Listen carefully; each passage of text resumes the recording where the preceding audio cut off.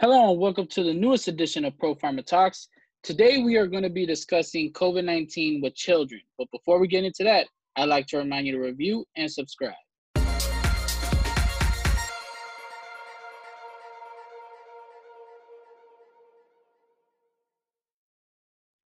Hello and welcome to the newest edition of Pro Pharma Talks. My name is Alex Hernandez. On the other line is Dr. Craig Stern.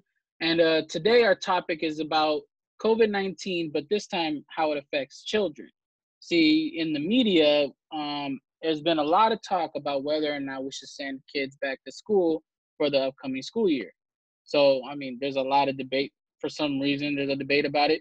But whatever the case is, we need to understand how COVID-19 actually affects children. Ain't that right, Dr. Stern? Absolutely true. And while the back to school has now become a political issue, unfortunately, there isn't a lot of data. There's only the fear of keeping the kids safe. So it's all about safety. And so as a result of that, we're trying to make sure that everything is safe. And with so little data, we have to follow what adults do, which is essentially washing your hands, wearing a face covering, social distancing, and trying to ensure the fact that if they're not transmitting to their family, to their grandparents, to friends, etc. And it's all the things we expect kids to do, right? Kids will, of course, they'll socially distance. Of course, they're not going to cough and sneeze on each other. And they're going to wash their hands every time they go out to the playground, right? I mean, this is expected. Don't your kids do that, Alex? No. Not at all. Not at all. Well, but I mean, there's expectation and then there's hope, I guess. And I guess a lot of people just don't want their kids at home anymore. Well, let's take this to a higher level because our business is healthcare, specifically therapeutics. But we need to put this in context, and that is there's been a general discussion around that kids seem to get the disease in a less severe form than adults. That is kind of surprising because typically in other viral illnesses, children get it worse than adults. For example, measles. But the other part of it has been the discussion of kids being asymptomatic but still carrying the virus that they can carry to elderly adults, comorbid individuals who are immunocompromised. And there's good data out there to demonstrate that they can transfer it, as well as data to demonstrate the kids do get the disease. So we're going to try and talk about it from a science level rather than all of the issues that have gone on that have kind of politicized this issue and others. Our basis is to go back to where the science is. So what is it that we do know for sure? Because there's a lot with COVID-19 we still don't know. But as far as children goes, what do we know right now? Yeah, that's a good point. So let's talk about that for a minute. When we talk about kids, let's understand that we're talking about babies, we're talking about kids, we're talking about teenagers, and by definition, anyone who is less than 18 years old, between 10 and 18 is an adolescent. So we're dealing with that population between 0 age and about 18 years old. The rest moves into adult. And when you do that, about 22% of the population is children. So in our world right now, in the United States, we're looking at about 1/5 of the population being children. That includes infants, children, adolescents, this group less than 18 years old. And when you look at the reported cases that the CDC has reported for kids, you see that the reported cases for the COVID-19 is slightly less than 2%. It's about 1.7%. And we think that that's a pretty good number for the US because it is consistent with what the Chinese saw and what they reported. I'm not talking about all of this politicizing arguments about what the what the Chinese did, reported or otherwise. I'm talking about the fact that the Chinese did report data, and it was about 2% for reported cases in kids. So we've got something, and we can relatively substantiate it because other countries have come up with the same issue. Besides that, with regard to their kids and what they've seen. What kind of symptoms have they seen? The children's, did you mention that? Well, before I get to symptoms, understand if you've got this universe of kids, a fifth of the country, a fifth of the United States, which ones are getting sick? Now, the bad news is that there aren't that many studies in kids. One, because there aren't that many cases of it. Two, because we're not testing for kids. So we really don't know what the universe looks like. But based on what we do know, about 60% of the cases from the COVID-19 are in the 10 to 17-year-old. So about 60%, 2/3. And these are approximate numbers, but effectively then in the kids who are under 1-year-old, there's about 15%. Between 1 and 4 years old, it's about 11%, and 5 to 9 years old represent 15. So about 60% in the little bit older group of 10 to 17, and then 15% or 11% for the others. That gives us an idea of who's getting sick. By the way, from a treatment standpoint, that also gives us an idea, because some of the more severe illness from the COVID-19 in kids occurs in that bit older age group. It may have to do with the data. It may have to do with testing, but at least we've got something, because in kids, we have very little data to try and expose things to. Right. So how do we increase those testings with children? Like, well, it is hard. Is the focus just primarily on adults right now? The idea is that it's going to curb it somehow, and the children won't be able to? Well, the vast majority of it, obviously, 98% of it is in adults. So yes, we're behind on testing. We are not as far along as other countries are on a per capita basis on testing. Italy is certainly farther along on a per capita basis than we are, et cetera. But bottom line is, you asked the question about symptoms, because in kids, because we don't have a lot of testing, we have to define the illness based on symptoms. When you don't have all the data to identify the population at risk, you have to look at symptomatology. And the basic symptomatology is that we're dealing with fever, cough, and shortness of breath. What the reason for that is unknown. What the impact of that is also unknown. So clearly it's bad.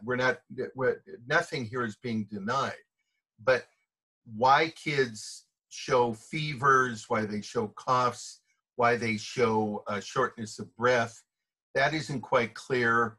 It isn't quite clear why this is less than in adults, but we do have to put in perspective, because at the end of the day, people have talked about the fact that kids don't get as much, but it's on a percentage basis, and we need to be aware of that. So at least let me add to what this is. 73% of pediatric patients experience fever or cough, as compared to 93% in adults. They still get it, certainly a lot less, but they still get it. The other part is that hospitalization occurred in 5.7% of kids versus 10% in adults. So when you look at that, kids are still being hospitalized. They still have cough and fever, but the illness seems to be at a much less severe issue than it is in adults. But it's important for us to realize it still occurs, and that the percentages, when we say it's less, it's still not insignificant when you look at kids. Is it oh, bless you. Sorry? Is it possible at all that the virus just shows empathy towards children? Oh yes, viruses are little bits of DNA, and they Yeah. certainly have an anthropomorphic idea of sympathy, of Uh-huh. culture, of religion, of social contact. Yeah, right. Now you're just being facetious now. Now I'm being Come on now. yeah, when you use those big words, I really have to deal with it. But I mean, clearly, But we've said it this just multiple. seems like it. And Yeah, it just seems like it. And I think because kids get exposed, well, normally kids get exposed to the surrounding area, like when they're in a playground, those are usually pretty dirty places. And they get exposed to a lot more. Is it possible their immune system is a lot stronger at a younger age? well, the key issue about kids is they don't have as well developed of an immune system as do adults, and the reason is Mm, that as people go through age, you get infected with different viral, bacterial type of infections, and as a result of that, you build immunity, you build antibodies um, to it, both circulating antibodies as well as tissue antibodies. T cells in tissue, B cells in blood. And so an adult has been exposed to all of this, so has a much bigger immune system than children. So in general, that's not the answer. What is going on is that kids, for some reason, don't seem to take this as severely. I have estimated, this is purely an estimate, that a lot of the symptomatology that we're seeing in COVID-19 is not unlike what you see in what's known as a cytokine flood. It's a particular part of the immune system of adults, the mhm. cytokine flood, and we see it in people who have cancer, acute myelogenous leukemia, AML, and others, and it's very severe, and it can be deadly. And many of these symptoms, unfortunately, look exactly like what that is and what's going on. And there are studies now trying to determine, what the impact is. Kids, for whatever reason, don't get it, and that makes it more complicated because we need to talk about treatment, and you can't have treatment if you don't have a clear indication of what you're actually treating. Right. In one hand, it's reassuring. On the other hand, it's completely confusing and no one can understand it. Well, let me talk about treatment for a minute because that's Yeah, what let's we talk live. about it. Um, Okay. the because there's so little data in kids, we have to extrapolate what kids should be doing to what adults are doing. So as we've already indicated, the same thing that adults have to do with regard to hand washing and face covering and social distancing, etc. Those things need to occur for kids as well, whether they're in school, whether they're not in school, or otherwise being around people that they're not living with, they're not close to, etc., for what goes on. And that becomes an issue. Right. And the kids can transfer it. Even the mayor of Atlanta, one of her children was asymptomatic but had the virus, transferred Mm. it to her, transmitted to her husband, etc. And so this can occur. It's real, and there's data to show it. So given that they are doing at least something of the same thing of what happens, then we are in a world where kids need to maintain the same level of prevention that they did before the COVID-19 virus. And by that, I mean all of their vaccinations, their shots that they would normally have. We need to make sure that they're getting them, because without it, what we are going to see is a renewal of some serious diseases, mumps, chickenpox, rubella, issues that we don't want to see again. We thought that we had controlled it. We thought that, well, effectively we had wiped it out with vaccinations. But if people aren't going to their pediatricians, are not going and making sure that the kids have appropriate vaccinations and well care kind of visits, what we can see is that the issue would return. And even if everybody is not getting it, so we have some herd immunity for it, then kids who have had their vaccines, kids who have not, can still make people very sick, and that can be a significant problem for the kids. So we need to be aware of that. Prevention, prevention, prevention. Have kids get their vaccinations. Okay. Yeah, and at this time, are a lot of pediatricians still taking appointments and allowing for vaccinations and all that? I can imagine it's more important now than it ever was before. It is more important now than ever before. I certainly can't speak for all pediatricians, but the American Pediatric Association and others have all talked. The kids still need to get their shots with all of the appropriate safety measures, but they still need to get it, so that with masks and with washing hands, social distancing, they can still go in and still in certain clinics get their shots for what they need, etc. That's going to happen. And by the way, just to be fair, adults will have to have their flu shots because with COVID-19 and the flu at the same time in the fall, we could easily have problems where people are getting flu thinking it's COVID-19, but because they didn't protect themselves from the flu. So separate from kids, adults have the same problems, and we need to be aware of that. Have they announced when the new flu shot was coming out?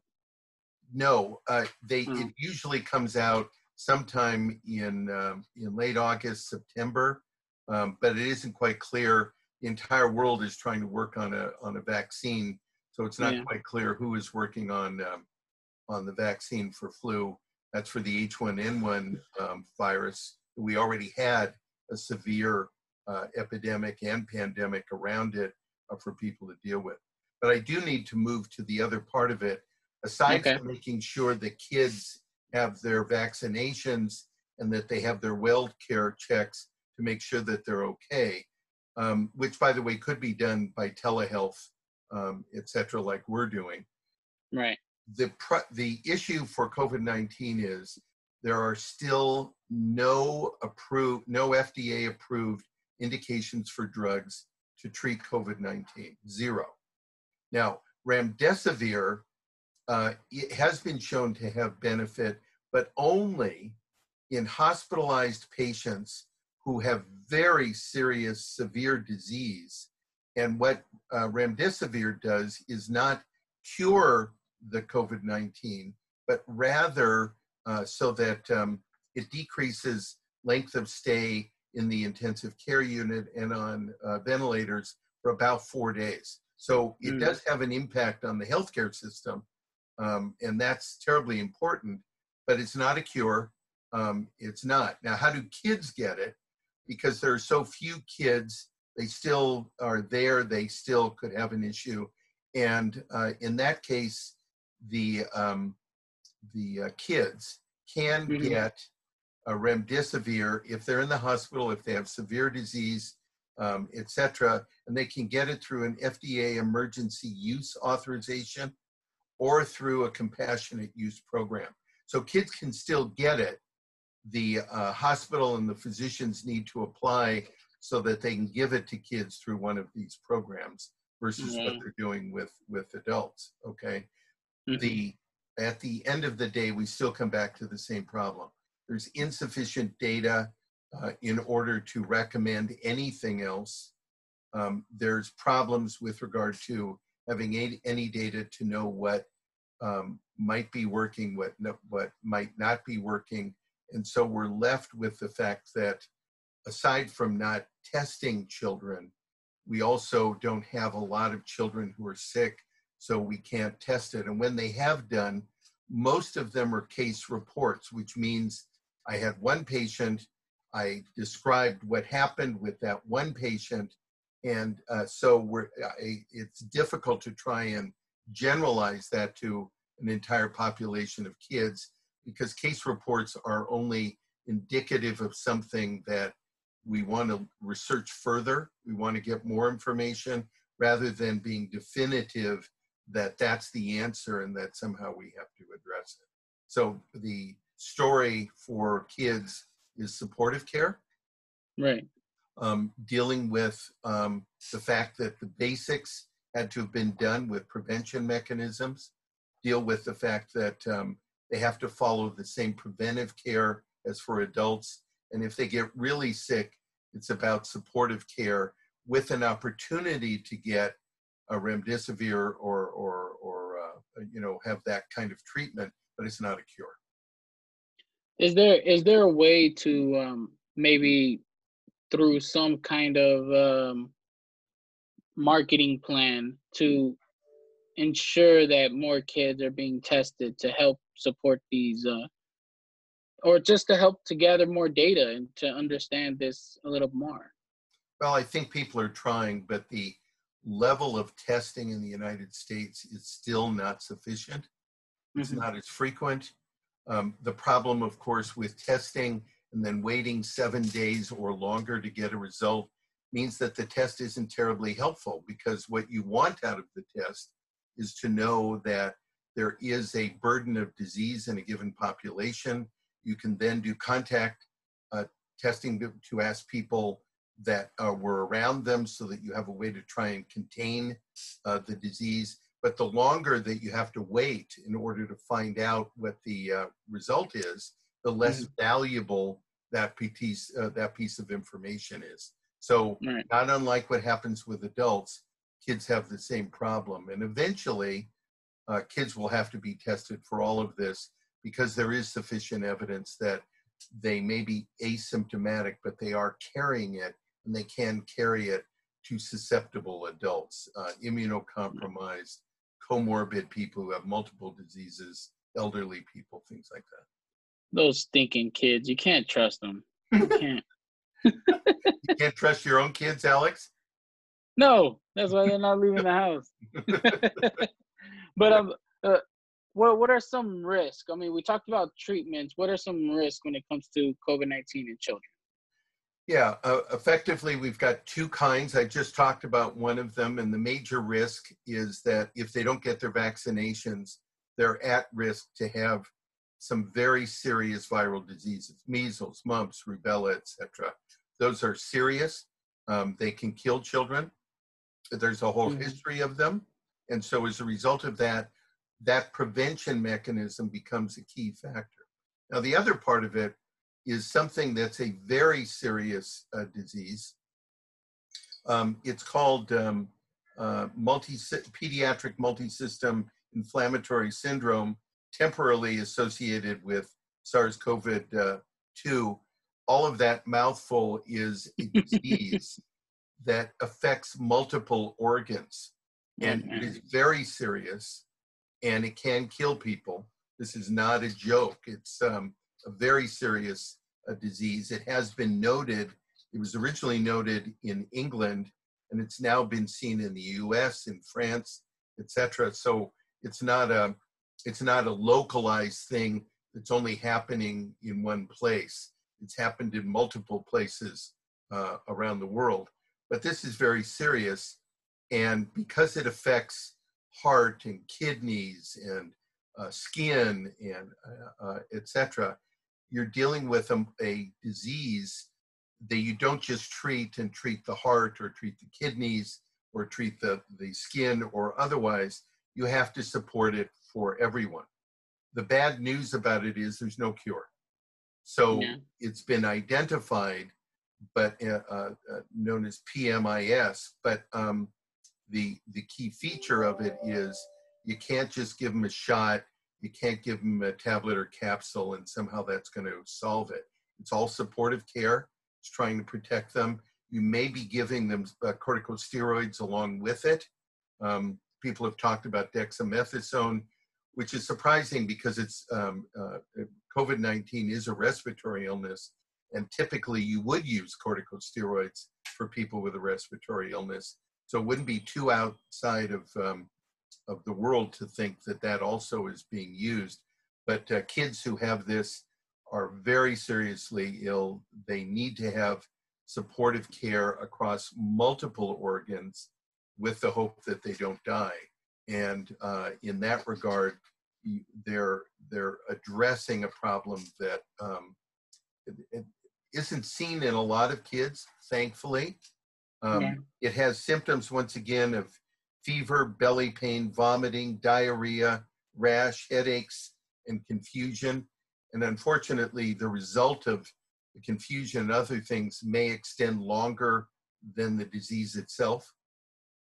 So we're dealing with something that is very serious, requires hospitalization, requires treatment in a neonatal ICU or in a pediatric ICU, and it's multi-organ disease. So you're trying to deal with supporting all of these organs that are being attacked by this disease that is associated with COVID-19, and that becomes a real problem, and not unlike what we see.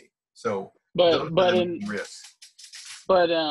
in all, if you get your vaccinations, you make sure your kids get their wellness checks, you could avoid this PMIS.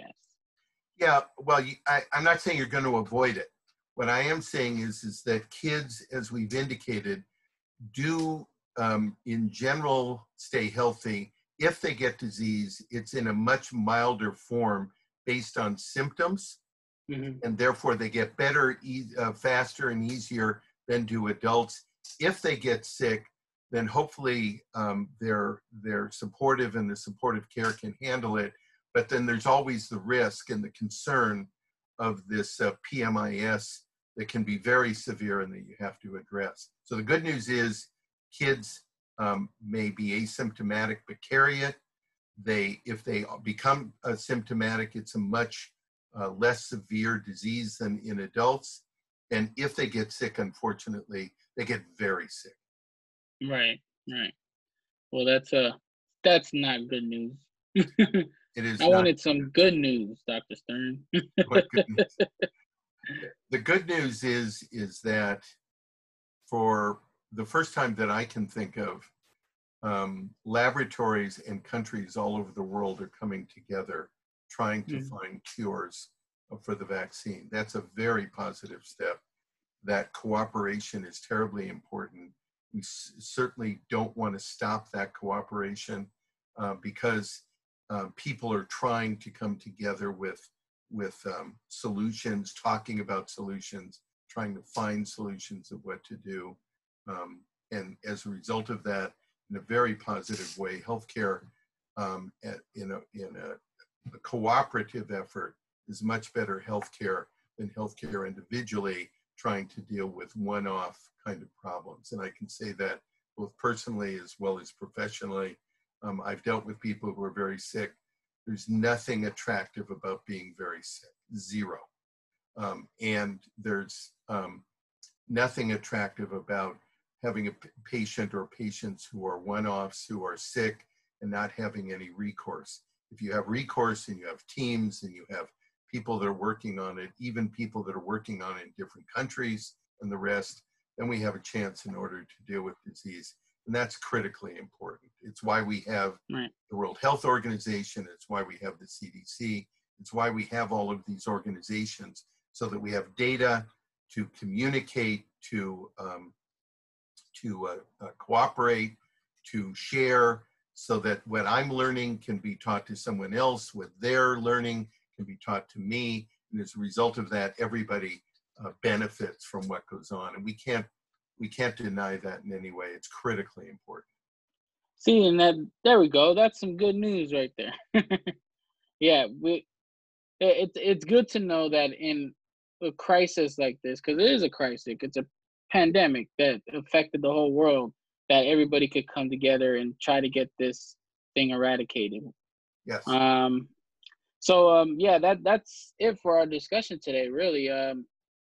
Yeah, I think that's it. Anything else you'd like to add before we go? No, just everybody stay healthy, follow the rules, whether you like it or you don't like it, wear face protection, stay socially distant, wash your hands. There's a reason for it.